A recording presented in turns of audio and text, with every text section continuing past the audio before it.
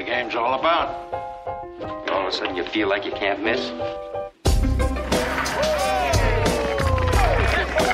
Something just leave it up there. He couldn't make that if he tried that again. Absolutely not. Spread the floor. Let's go. Welcome to Buckets. My name's Matt Moore. I'm the senior NBA writer for the Action Network.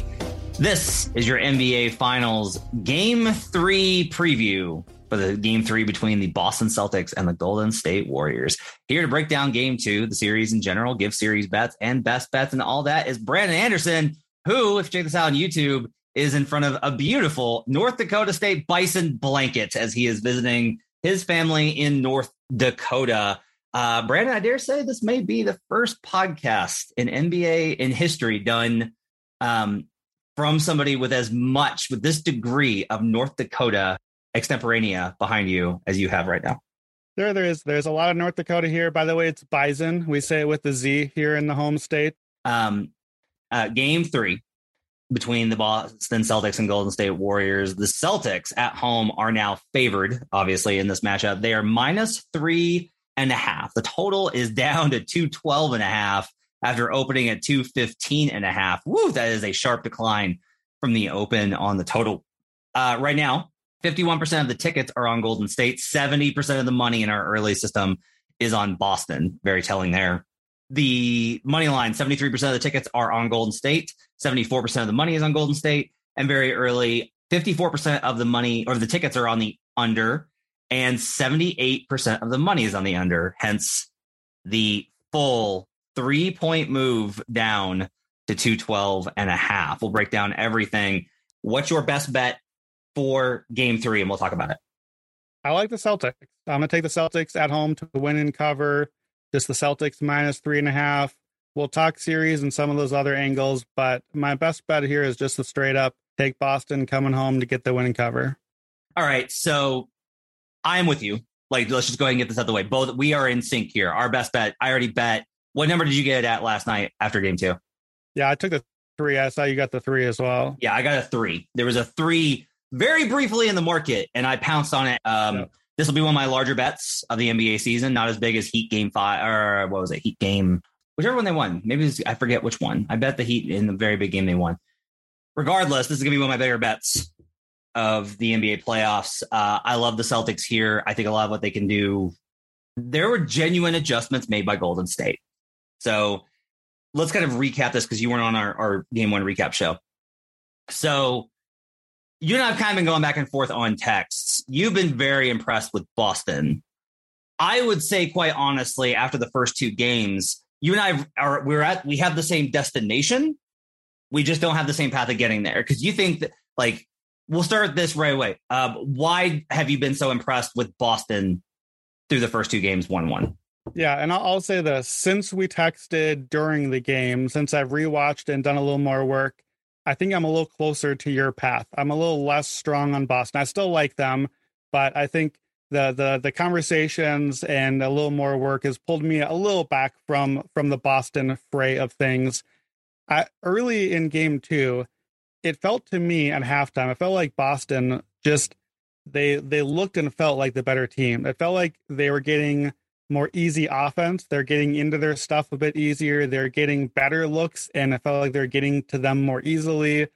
Golden State, we got both games, and we had this kind of weird, both games seem similar, except we had close till halftime, big Warriors third quarter run, and then one game ended with a big comeback. One game ended with, no, let's just call off the dogs. We'll try again next game.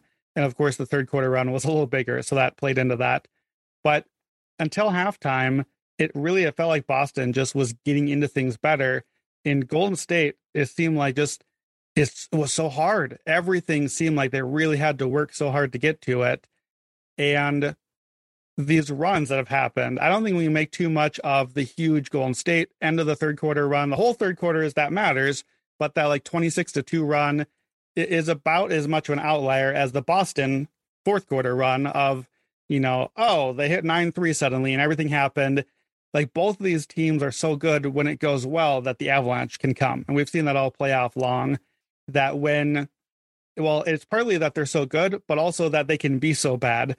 And Boston got the big barrage of turnovers. and Golden State's good enough to punish them for that. And in game one, it was kind of the opposite. But on the basis of the series so far, a lot of what I've seen is kind of what I felt coming into the series, which it feels like Boston has some answers defensively, though a little less, I think, than I thought until I did a little more work overnight. And that Boston's floor offensively feels a little higher. A lot of my cap going forward is that I think the turnover battle and the free throw battle are going to swing a lot from Golden State to Boston with the home court switch. If that's not true in game 3, then I'm going to have to reevaluate a little bit. But I do expect that to be a big swing factor. It's interesting when we talk about ceilings and floors. So you think Boston has a higher ceiling? Is that your... No, I think Boston has a higher and more stable floor. I think Golden State has the higher ceiling. Yes, we are in agreement on that. This is where the Celtics want to win. Honestly, it's like an interesting way of thinking about it, right? And like this is how I've kind of evolved from the last couple of years. Is I'm very focused right now on you're only going to get to your ceiling like a couple of times in a series. You may not even get it for a game. You may get it for a quarter or a half. Like I don't necessarily think that Boston, here's what I think why I'm so high on Boston. I don't think Boston has played great yet. I think they've shown flashes and they have such a better level that they can execute to. They just hit shots in game 1 and that was enough to get them to win. The counter argument is like, okay, but we haven't seen them do it yet. So like if they don't play better, if they just don't hit the shots that they did in game 1, this is 2-0 Warriors and everyone's looking at the series completely differently. And I think that's fair. So a lot of this for me always in how I analyze the NBA is the reason that I think I'm a good fit for the job is the market is a reflection sometimes of the conversation, not always. And the conversation I think is often flawed. So the conversation is often these big takeaways. And so when Boston wins game 1 and they come out and they have a lead in the first quarter of game 2, like we were texting and it was like, I was like joking about like, well, I guess we'll just have to start asking if the Celtics are going to repeat. And a lot of this is about the idea of how things will get messy and these kind of random performances. And where do you win in that? Boston wins in that mess, that fuzz, that fog. They win those games a lot because honestly, that's the majority of any playoff series. You have a couple of quarters where one team will play great, a couple of quarters where one team will play terrible. They might play great at the same time. And that's where we get really awesome games. And these are all determinative. But what I do kind of come away with is Boston does have, I still feel, way more outs to win this series. Like that to me is really the kind of outcome that I come to, even after the game 2 performance by Golden State, which is very good. If we talk about shot quality, I want to try and get away from the fourth quarters, right? The fourth quarter game 2 was a blowout. The third quarter of game 1 was a blowout in of itself, just in terms of how much the Celtics ran away with it. So I just looked at shot quality for the first 3 quarters of both games. And here's kind of what the shot quality says. The Warriors had the best shot quality so far in the first 3 quarters of game 2. No surprise there. They got really good looks. The Celtics had breakdowns. There was a lot of things that messed with with Boston that we'll talk about. The Celtics had actually better shot quality in game 1. I was a little surprised by that, given the shooting performance. A lot of it is that they didn't actually shoot all that awesome. They just shot really well. And they shot above expectation, but not like crazy in game 1. And then in game 2, the Celtics had a very poor shot quality and shot even worse.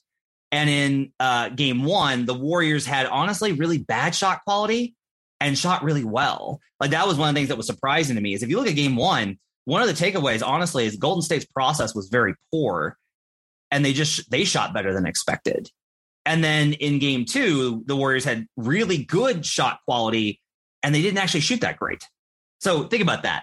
The game where the Warriors lost, they had good process and bad results. The game they won, they had good process. I'm sorry. The game where they won, they had good process and bad results. The game they lost, they had bad process and good results, but they still lost. I thought that was very interesting. To kind of break down. So real quickly, I want to talk about the total and then we'll kind of circle back to the matchup stuff. When I'm in this situation, somebody mentioned this, Nick Ashew mentioned this on You Better You Bet the other day about how part of working in the gambling space and being a bettor is understanding when to, he said the words cross off a bet. And that honestly like clicked something in me where it helped me with figuring out things I don't want to bet. So I had talked about the total. Raheem was on the over.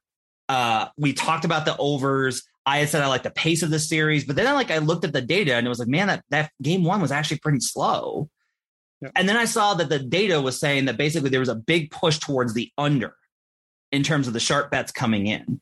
And it was like, I couldn't just abandon my priors and I couldn't necessarily just follow these things. So it really just got me to, okay, if I I look at this number of 212.5 and I think about what happens if Boston fixes a lot of the offensive stuff, which we'll talk about. What does that result in? It results in more threes. What's Golden State's better probably performance? It's probably going to be they are able to shoot around somewhere in between the two, the bad process, good results, right? Pretty good process, pretty good results. Yeah. That leads me to an over, but we have a 3-point bump the other direction. A 3-point bump. I don't have to bet this. I don't love the over just because I think about it and I go, I really think this might be an over. It doesn't mean I have to bet it. And if it turns out that the over cash is easy, right? I'm not going to look at that and go wow, I really missed out. My one overplay or a total play on game 2 was actually on Heat Check. I gave out Celtics under 104.5 because I found that the regression after hitting 19 or 20 or more threes, which they hit in game 1, the team total under is 24-11-2, now 25-11-2. So when you see a team have a big shooting outlier game, I'm looking to play those kind of trends. We don't have any of those after game 2. So for me, I just think that the total is a stay away. What do you think?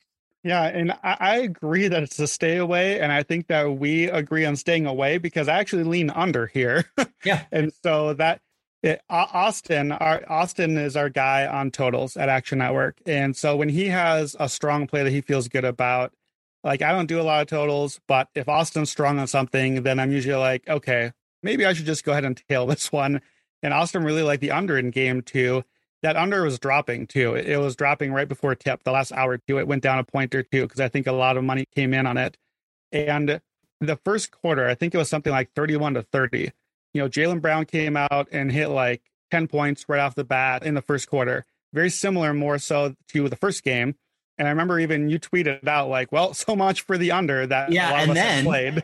And then everything went cold. And I'm a little bummed that early in the second quarter, there was, I forget what it was. Maybe that was when the Draymond Jaylen Brown incident happened with the technical or non-technical, or maybe that was the Jordan Poole non-technical. There was a stoppage, and I was trying to find on an app, how can I bet a live under? Give me a live underline, because it felt no, I want the under. I disagree with your tweet. This shot making is not going to keep up. Where's the under? And it didn't happen. The game kept going. I forgot about it. And I'm sure it would have been a nice hit on that one. Look, the thing we know about the Warriors, and a thing that you and I both were betting on with them, is that the Warriors offense tends to slow down as the series goes on. And you have to give a defense, especially one this good like Boston, credit for finding some answers. And you gave them better credit than I did. Golden State's defense has been finding some answers for Boston's attack as well. Finding a lot of answers. Boston was 15 of 37 on threes. Boston, what did they shoot on 2-pointers? It was really rough. It was under 35%. Yeah, 15 of 43 on twos. Jaylen Brown and Jason Tatum were 4 of 18 on twos. So that's surprising to me. I wouldn't be surprised by Denver or Dallas doing that against this Golden State team, but I would expect better from Boston. The process, especially as we got into the second half, Boston's process got really bad.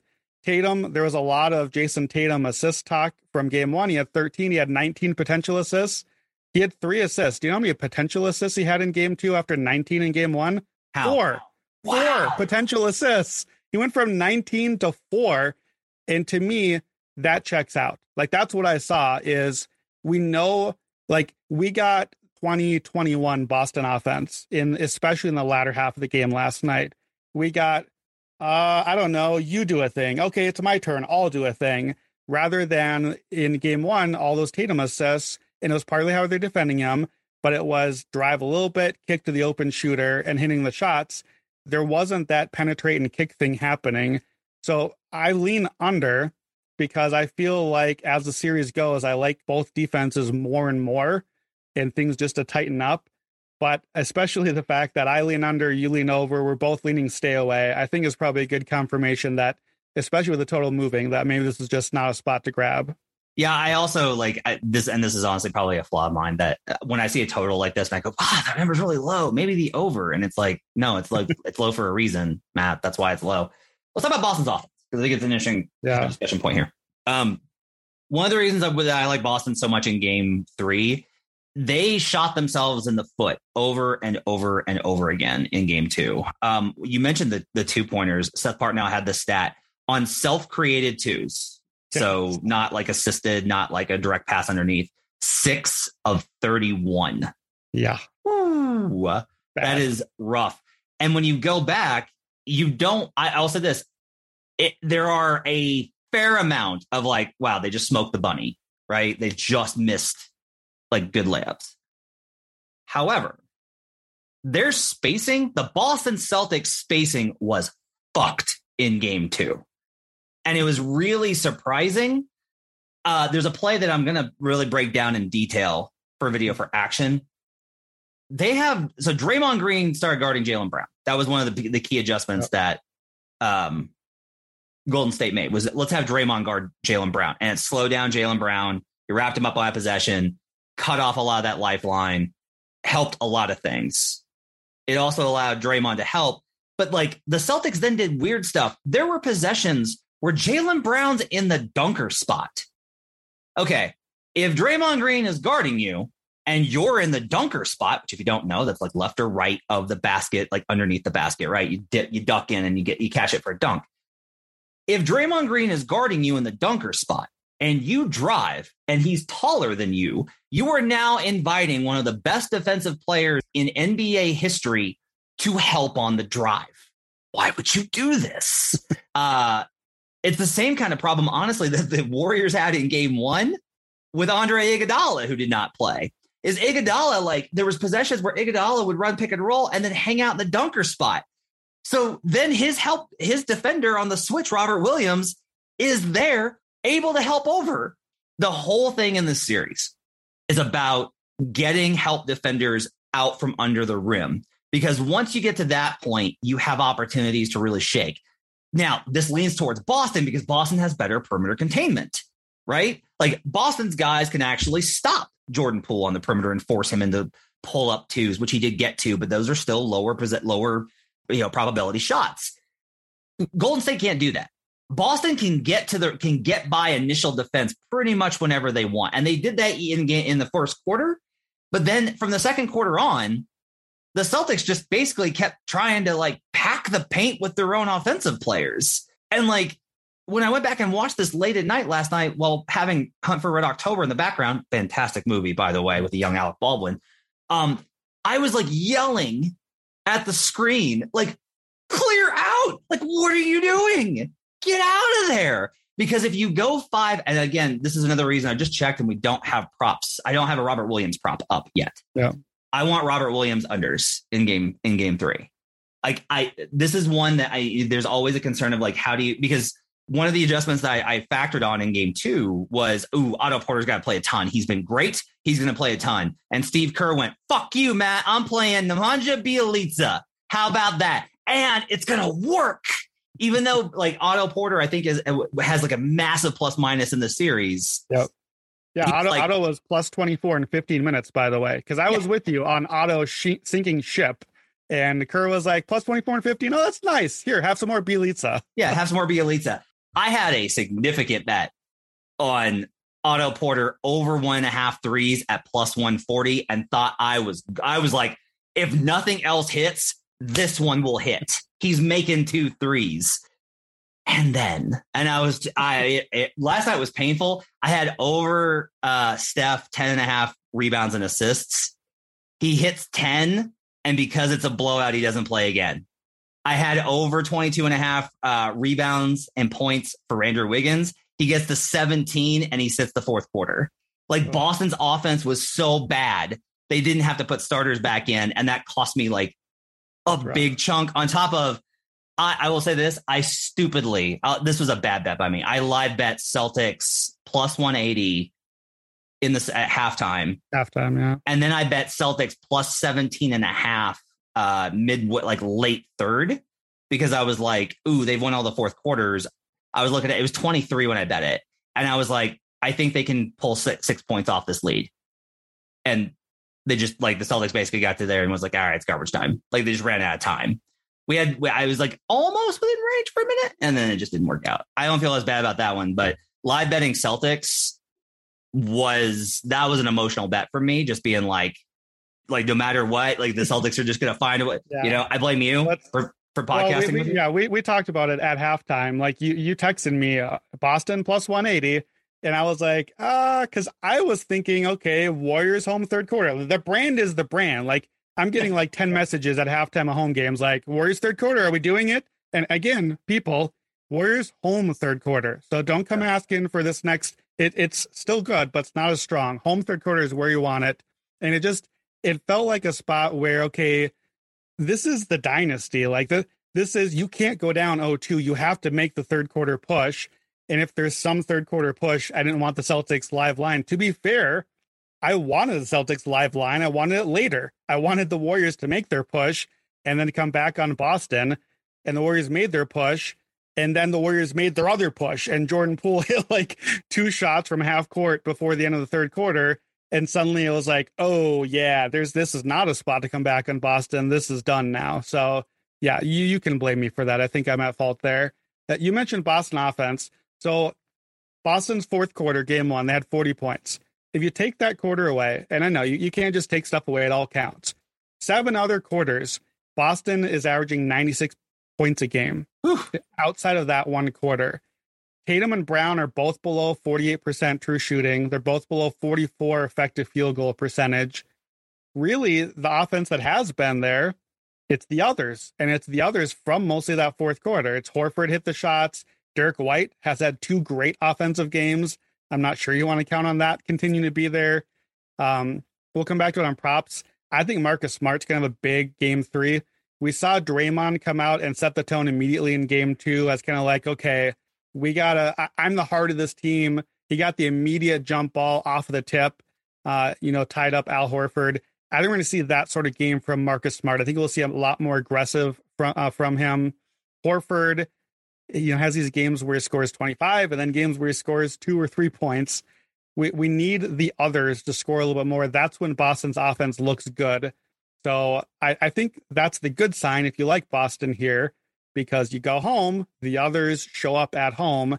Marcus Smart's the guy that's going to play off the crowd.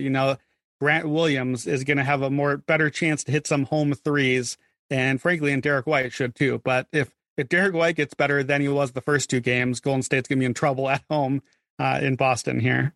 I mean, if Derek White gets better than he was in the first 2 games, then he is now the greatest shooter of all time, and Steph Curry can take it back. And we should be betting him for Finals MVP. I'll say this again. I'm doing a video breakdown. I think of this, and there'll be an article on Action. The Warriors did a much better job of. So sometimes these decisions are not tactical, right? It's not. We're going to put X on Y, and we're going to do this with the pick and roll, which is what I talk about the most. Sometimes it's things like, hey, when you're closing out, you should close out with a hand up to actually make them not want to shoot, as opposed to just looking them in the face and watching them shoot over you, like in game 1. And they did a really good job of that, especially on White and Horford. They were very good in their, and Smart actually was the other one they were on. I will say this on the Horford thing. They did not, I was looking for it. There weren't that many possessions where Horford was spaced a 3 that he got that they had to close out on him, or even that they were staying close to him. Again, a lot of this for me, and one of the reasons I like Boston so much in game 3 is you can just look at that and be like, hey, maybe we should space the floor better. We should do the things that worked in game 1 versus whatever this is.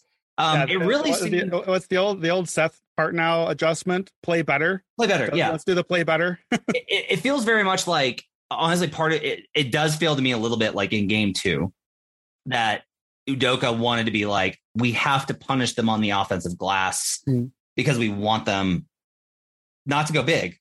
I think they actually want them to be we want them to try and go small versus us to keep pace. And that really didn't work. It just did not work. And I'll also say this, like, I think there was not the idea that, like, with Bjelica in, maybe we can do this, and like just credit Bjelica, who played great. Like, Bjelica came in and really gave them good minutes. But like a lot of the time on Boston's possessions, I saw them trying to crash the offensive glass. And again, like, Udoka's been amazing in these playoffs. He's been great. This was a game where I really think Udoka just like overthought a bunch of stuff, and either the game plan was bad or the execution thereof was bad, because their entire strategy was bad. Like, Golden State did things like, all right, we're going to close out with a hand up and really kind of deter the threes, especially on White. Like, they did a bunch of things.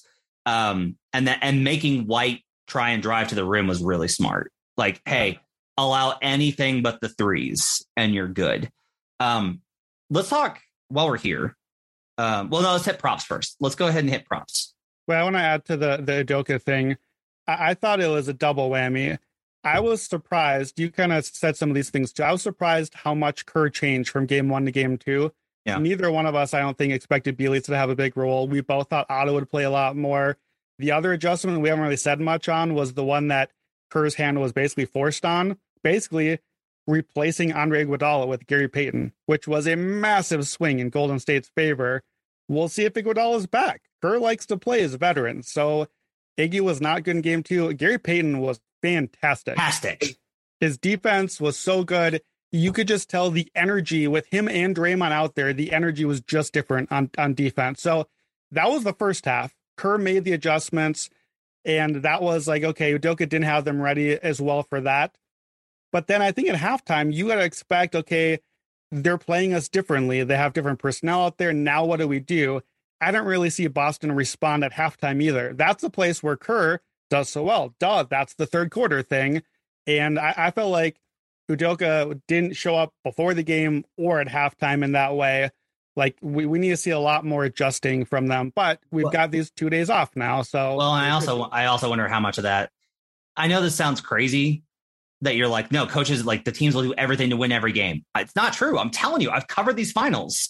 Like, I am telling you, having been there and had conversations off the record, there is a very palpable, we got the one here. You want to save stuff. Like, talking to coaches that are no longer involved in the game, you get into these kind of discussions too, where they're like, yeah, what you'll do is you make a lot of adjustments. You try and sometimes if you think you have a chance, if you think it gives you a real edge, you'll adjust before the series.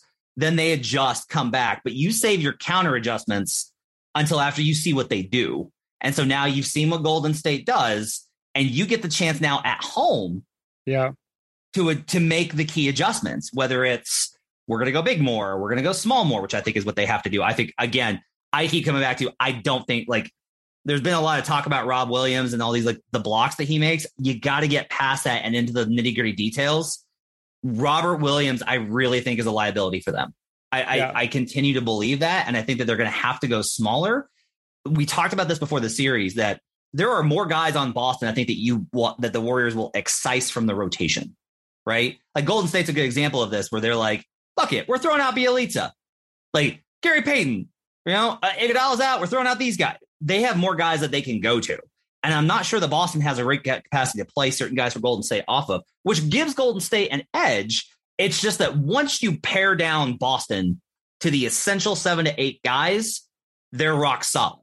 I just don't happen to think that Robert Williams is one of those in game 3. Yeah. Well, and I don't think Williams looks healthy either. That has to just be part of it right now. He's just not moving that well out there. So I almost wonder, we're coming up on, so game 3 Wednesday, game 4 Friday. It's the only time in the entire finals that we don't have multiple days between games. I wonder, especially with Time Lord not looking healthy, to me, I think he plays one of the 2 games. So I'm keeping an eye on that to see, does he sit one of those out with a shorter rest in between? Now, on to Sleeper. Sleeper is the fastest growing fantasy platform today with millions of players. You probably already have a fantasy league on there. I use it for mine. It's a game-changing product unlike anything else in the industry. And now you could win on Sleeper by playing their new over-under game. It's super simple. First, in any sport, just choose 2 or more players that you like and pick the over or under. For example, the number of points in basketball, or hits in baseball, or rebounds, or stocks, whatever it is that you're into. Then choose the amount amount of money you want to enter into the contest. If you pick correctly, you can win anywhere from 2 times to over 20 times the money you put in. The main reason I'm excited about the over-under on Sleeper is that's the only app where I can join my buddies' contest and play together. I have some real squares in my life that I'm looking forward to taking some money off of. It's got a built-in group chat where I can see and copy my friends' picks with the tap of a button. It's insanely fun to write out together. Stop what you're doing and download Sleeper now to play their new over-under game. Have fun with your friends and make some money. On your mobile phone, join our listener group on Sleeper at sleeper.com/buckets, and Sleeper will automatically match your first deposit up to $100. Again, go to sleeper.com/buckets, and you'll get a $100 match on your first deposit. Terms and conditions apply. See Sleeper's terms of use for details. Let's do props. I know that we're early. I know that the game just happened last night as we're recording this on Monday. But I do kind of want to get a sense from you of where you're leaning on props for game 3. Yeah, so we talked about Jason Tatum assists. To me, if you like Boston here, you should like Jason Tatum assists. There's a lot of Tatum assist overplay in game 2. The splits are hugely different in wins versus losses. For the playoffs so far, Tatum is averaging 7.1 assists in wins. Yeah. He's only 4.3 assists in losses. And that's not just random. Like when the Celtics play well, it's because the ball is moving around well, because the other guys are hitting the shots. The other guys didn't hit the shots in game 2. The other guys didn't even take the shots in game 2. Horford didn't attempt a 3 after making 6 in game 1. Smart, I think, only had a couple of those.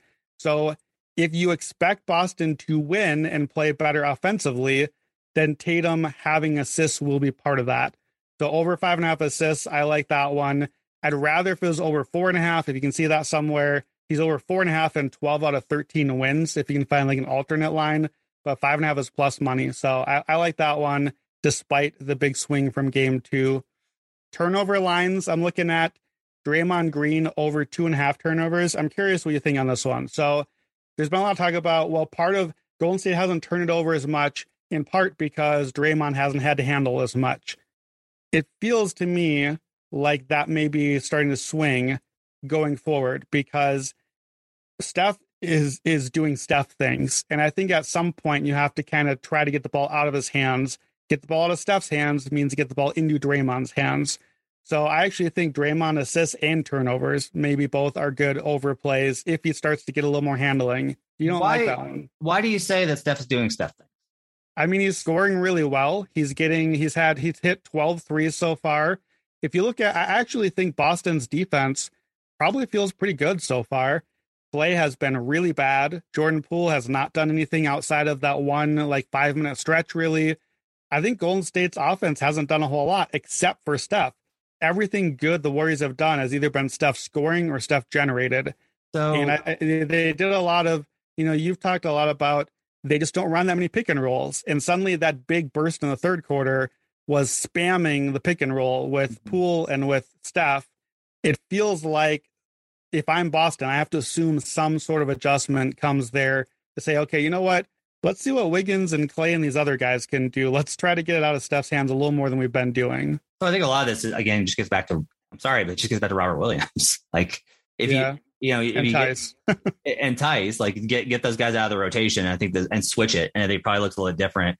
Grant Williams, I think, he's a pressure point, I think, in this, because honestly, he's been bad on switches, but in that one particular, I'll have to go back and watch and see how many of Golden State's pick and rolls were guard versus guard forward, to get a sense for what those switches are going to look like.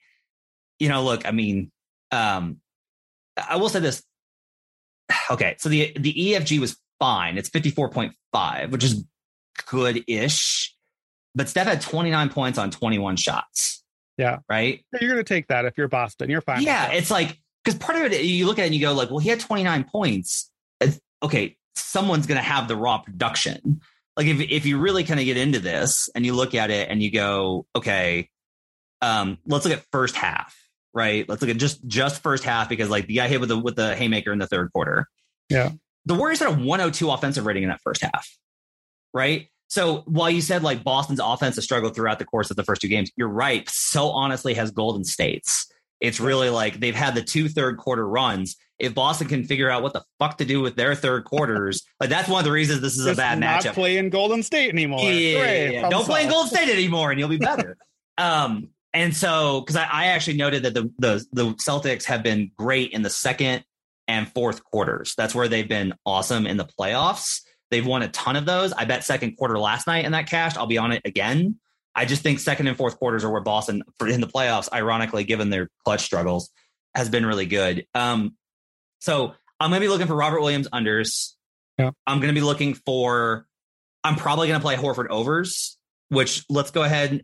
Well, before we get into that, the other thing I like you, I'm with you on the Smart thing. I kind of like waffle back and forth on it. And I was like, no, if Smart's going to have a game, it's going to be game 3. Like that seems likely. So I'll probably play points and assists over and try and get myself some. I had Smart over 13.5 points. He's over that in 5 of the last 7 and 11 out of 17 playoff games. So I think you just get more aggression. And look, game 1, I think he had 4 3-point attempts in the first 4 minutes, and he wasn't himself. He wasn't as aggressive in game 2. I think we'll get more aggression. So I think points and assists plays well too. Wiggins is down a point on points and rebounds at 21.5. I'm going back to it. He would have hit that if he played in the fourth quarter last night. Like, this is, and if we think that they're going to throw more coverage at Steph, again, Wiggins is I just keep coming back to this. No matter what, Andrew Wiggins benefits from whatever defensive adjustment that Boston makes. Yeah. Well, because he's not the adjustment. They're not adjusting to Andrew Wiggins. Right. They're adjusting to something else. Another prop, you're going to love this one, I know. Jaylen Brown over 2.5 turnovers. My guy can't dribble. He's had at least 2 turnovers, 17 out of 20 playoff games. So he's right there. He's over in 5 of the last 7. He had 4 turnovers or more in 4 straight until game 2 when he went under by half. He's 3.7 turnovers a game during that stretch. And like you said, the big adjustment, and we'll see if it sticks with it, but the big adjustment in game 2 was Draymond on Jaylen Brown a lot of the game. That's not good. That's not great for Jaylen Brown. So I like that one also. All right. Let's talk finals MVP, and then we'll wrap up the series bets. So I would assume that you are still in your same place where if you want to bet the Warriors, you want to bet Steph. If you want to bet the Celtics, you want to bet Tatum. Tatum right now, 145 plus at FanDuel I'm looking at right now. There's a plus 100 floating out there somewhere that Simon Hunter grabbed last night for Steph. I've seen him mostly as a minus 115, minus 105. I think if you assume that Boston's going to win one of the final 2 games or one of the next 2 games, especially if you think they're going to win game 3, you just need to wait on Steph. If you want to bet that, just wait until after game 3 and then bet Steph Curry then. Am I right that you think that it's those 2 guys still? I definitely think it's Steph or nobody on the Warriors still, and he's kind of shown that so far. I don't know if I still feel as strong on Tatum. Put it this way. I don't feel as strongly on Tatum. It's just that I don't feel like I have a great alternative answer on Boston. I bet Smart before the series. I thought he was pretty good in game 1, but so were a lot of Boston Celtics. He was terrible in game 2. You had Horford. Horford looked awesome after game 1 and then didn't show in game 2. Jaylen Brown, you bet going into game 2. And then I was buckling up, getting ready for the 5 times around victory lap when Jaylen Brown came out and scored 38 points in the first 2 seconds of the game. I was like, oh boy, here we come. Here's the Jaylen Brown finals MVP push. And then he just kind of disappeared after that too. So it still feels like, okay, Tatum got a scoring going. I think Tatum is going to have a big scoring game. I thought about Tatum points over. I don't normally play just like a superstar points over in a game because the lines are just so high. It's tough to get there on an over. But I think Tatum is going to get to the line a lot more in game 3 and at home. And I do still lean toward Tatum. Just the finals MVP, it's not fun discussion, but it's the top scorer on the winning team. That's how it usually goes. And that's going to be Tatum. So I lean Tatum. I don't feel like there's a lot of value on it right now. So I added to my Tatum position. I had some from early in the finals or early in the playoffs. I grabbed Tatum at a huge plus number because I thought the Celtics were going to make the finals. So I grabbed Tatum. I add on to him last night at plus 135.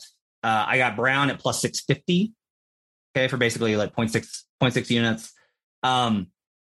Look, I'm just going to tell you, I don't think Horford's dead. I'm sorry. No, I don't think so. I don't think Horford's dead. One thing I'm going to be looking at over the next couple of days. is, and like a lot of this is going to be messy because again, it's like, it's historically, I've just stopped. I am more of the mindset of it's more about who's the engine, which is one of the, like, I have to have some sort of logic for why Steph Curry has been to 5 finals and hasn't won finals MVP. Like, he's lost 2 of them, sure. But Steph Curry has never won a finals MVP, and no one disagrees with the notion that Steph Curry is the Warriors' best player. Like, I continue to be like, there's something there. And so what I think Tatum is the engine, right? But we do have kind of like everything Tatum gets is tough. Just like everything he gets is tough. Yeah. And I'm just not sure how sustainable that is given his inconsistency. And that does make me worried about the Boston pick. Like, that makes me worried about Boston. Yeah. Right? I want to look at the difference, the splits of wins and losses for finals MVP and what those guys look like. Mm-hmm. And I'm going to have to get, one of the problems I'm going to have to do is I'm just going to have to get past the LeBron era. Yeah. Like, a lot of this is just like, you know, like LeBron's good in every single game. LeBron's awesome in every single game. LeBron's amazing when they win. LeBron's amazing when they lose. Like, you just can't deny it. So you kind of have to get back into like the 2000s to kind of, I think, look at what those looked like. But then I wonder, like, how much did the voting into the 2000s have to do now? Because the voting is different now. I still think Horford is live. I think it's going to be one. I can see a narrative where if Tatum continues to struggle, because I think he struggled, like he had some tough shots in game 1. If Tatum continues to struggle and Horford has 2 more big games in 3 of their 4 wins, I still think Horford's live. Well, maybe that's wishful thinking on my part. Let me add to your argument, because so my Marcus Smart argument going in, and I you know, it's not dead, but it's not feeling great. I don't love my Marcus Smart position right now. But the argument was Steph is the guy. If Marcus Smart shuts down the guy and then has some pretty good numbers of his own, which he usually does, he'd been averaging 18 points a game the last like 5 or 7 coming in against the Warriors, then maybe he could be the Kawhi. You know, he could be the all right, I shut down the guy and I was pretty good on offense and I had some big shots and moments. So here's, I think, that argument for Al Horford. You've talked about for the Warriors, Steph is not the engine. Draymond is the engine. Draymond is what drives them forward. To me, a big takeaway I've seen so far, big picture in the series, is this. If I just watch the Horford, Draymond Green head-to-head matchup and tell you who showed up in that game and who didn't, then I can tell you exactly who won the game and who didn't. Like, Draymond was terrible in game 1. Horford was huge. The Celtics won. Draymond played much better in game 2. Horford didn't show. The Warriors won. And that's very reductive, but I think that's those guys are bellwethers of what their teams are doing, not because, like, look, they're not scoring a lot of points. Horford did hit a bunch of shots in game 1, but I think if you look at Draymond as what makes the Warriors tick and go and play at their best version of themselves, if Horford kind of takes away a little bit of that and then adds to, I think when the Celtics are at their best, Horford is involved. It's not just Tatum being awesome. It's the whole thing. And Horford has been a big part of that in their best games. Like, you talk about hitting your ceiling. When the Celtics hit their ceiling, when they play really well, Al Horford is always a big part of it in this playoff so far. I think that's the case for you, is if you can kind of turn off the Draymond spout a little bit and then hit your best case in some of those games, I think that's the hope for Al Horford in an MVP scenario. I would not love the amount of victory lapping and have to put up with on the podcast, but I would love it for my guy, Al Horford, just the Career Achievement Award. And, you know, it's been a fun playoff ride for him for sure. How did I not put Andrew Wiggins first scorer in the app? I'm so mad at myself. It's okay to be, it's every now and then something just slips the mind that doesn't quite get into the app. And scientifically it's been proven that makes it 12 times more likely to actually hit when we haven't actually told anyone about it. It's scientifically proven how that. I mean, I mentioned it on a couple of spots. I think on the Action Network podcast I did with Titus. I think I mentioned that was like on Wiggins overs and Wiggins first scorer and like all of these types of things. And he was like, wow, look, Wiggins has taken the first or second shot of every Warriors game in the playoffs, except for, I think, 2. Like, he just, that the early action is going to lead towards him. And I think there's also a concerted effort towards, I think that team understands his mindset. And there are certain guys that you kind of, not maintenance, but you want to kind of take care of to get them in the right position because they can go so up or so down. And I think with Wiggins, it's like, look, if we can get him going early, we're going to be in good shape. And so like hit that 3 last night. I will probably honestly bet him again. I don't think that there's a bad spot there for him. Of the options, he's the most consistent ones for me. I want to add, we talked a lot about why we like Boston big picture, and I think that's more of a series thing. A game 3 specific angle of why I like Boston a lot here in particular. We've done this on the podcast before, but I just want to remind folks listening, after a loss, Boston has been nearly invincible over this last 4 months while they've been so good. Since January 29th, Boston is 11-1 after a loss, winning by 14.8 points a game. In the playoffs, they're 6-0 after a loss by 15.5 points a game. So even against the Bucks and Heat, that hasn't faltered. Like, they're winning, and they're winning big after a loss. They're 11-1 against the spread after a loss, 6-0 against the spread in the playoffs, covering by 14 points a game. And it dawned on me that the opposite trend has been true for the Warriors too. Both of these teams love to go get the prove it win and then come out having proven it and kind of lay an egg to start the next game. The Warriors do that too. Here's the Warriors numbers. After a win in these playoffs, the Warriors are only 6-7 against the spread. Last 2 rounds, only 3-6 ATS after a playoff win, only 5-4 straight up. And after a playoff win on the road in the playoffs this year, the Warriors are only 2-5 against the spread. So a lot of the trends say Golden State got the win. They're feeling better. We know when the Warriors feel better, they kind of get some of those turnovers. They get some of the cocky Warriors aggression stuff. We know when the Celtics lose, they come out more focused. They lock in better on defense.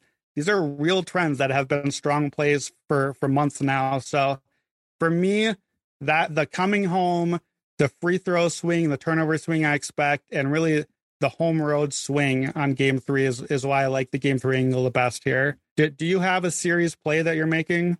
Yeah, so I went back in on Celtics minus 1.5 last night. I got that at DraftKings at plus 160. I basically what I did last night was I bet Celtics minus 1.5 at a plus number and Celtics and 7 at a plus number. So to tell you like my angle on it, like I am getting progressively more Celtics. I have not walked away from these first 2 games, switching my mind on the series. It's not just that the Celtics won game 1, which is a huge steal. It's that there are just a number of ways in which I look at it. And again, the Celtics fans will tell you this, like they had so many turnovers in game 2. Yeah. If they just don't play like ass, they are really good and they are better than almost everybody. Like if they just don't play terrible and make dumb mistakes, they're going to do that some. Like that was the difference, I think, between you and me, because after game 1, like you and Ra in our text were both kind of like, I don't know, man, this might be over in like a real short series. And I'm like, the Celtics are going to fuck around a little bit. Like that's just what they're going to do. And the Warriors are going to fuck around a little bit. Like, that's what they're going to do. We're going to have, I think, a long series. I think too, I like when I think about the series and where things are headed, I'm kind of with you. I don't know if I love the Boston minus 1.5 just because I think Boston winning in 7 is so much in play that I don't want to lose out on that by taking the minus 1.5. So I was just looking at basically Boston is close to even on the series, just Celtics to win. Yeah. Like, you know me, I don't play that one very much. I usually try to find some other way to give back some value and get the number. The Warriors are good. The Warriors are going to make shots. They're going to win another game somewhere in there, maybe 2. So just taking the Celtics. But I like to think about the series this way. Right now, in this moment, we just watched game 2 and we saw the Warriors barrage and we're feeling good about the Warriors. But think about how we think about this series if game 1 and 2 were just in reverse order. What if game 2 happened first and it was close for a while? The huge avalanche came. The Warriors ran away with it. That's what we all thought was going to happen in game 1. And then it comes out and game 1 happens in game 2. It's close for a while. The Warriors hit their third quarter punch again like we expect, but the Celtics claw back and get the win. Everyone would think totally differently about the series right now if they just flip the order. And the reality is it doesn't matter. The order doesn't matter. We have one avalanche win where Boston played like garbage. Golden State hit the shots and pulled away. We have another one where Boston hung around. That floor we talked about kept them close enough to give them a puncher's chance, and then they came through on it. And now they're going home. Like, I know it's cliche, Boston got the job done. They went to Golden State, where the Warriors had not lost in the playoffs, and they won one of the games. It doesn't feel good after game 2, but on the big picture, I think you still have to feel good about where Boston's at. What's the probability percentage for you of we have 3 outcomes here after game 4, right? We can have 3-1 Boston, 2-2, 3-1 Warriors, right? Yeah, so I think that's what you're hinting at is I believe that 2-2 is very much in play here. I think Golden State 3-1 I would put at a extremely low percentage. Yes. I don't see a great chance of that happening.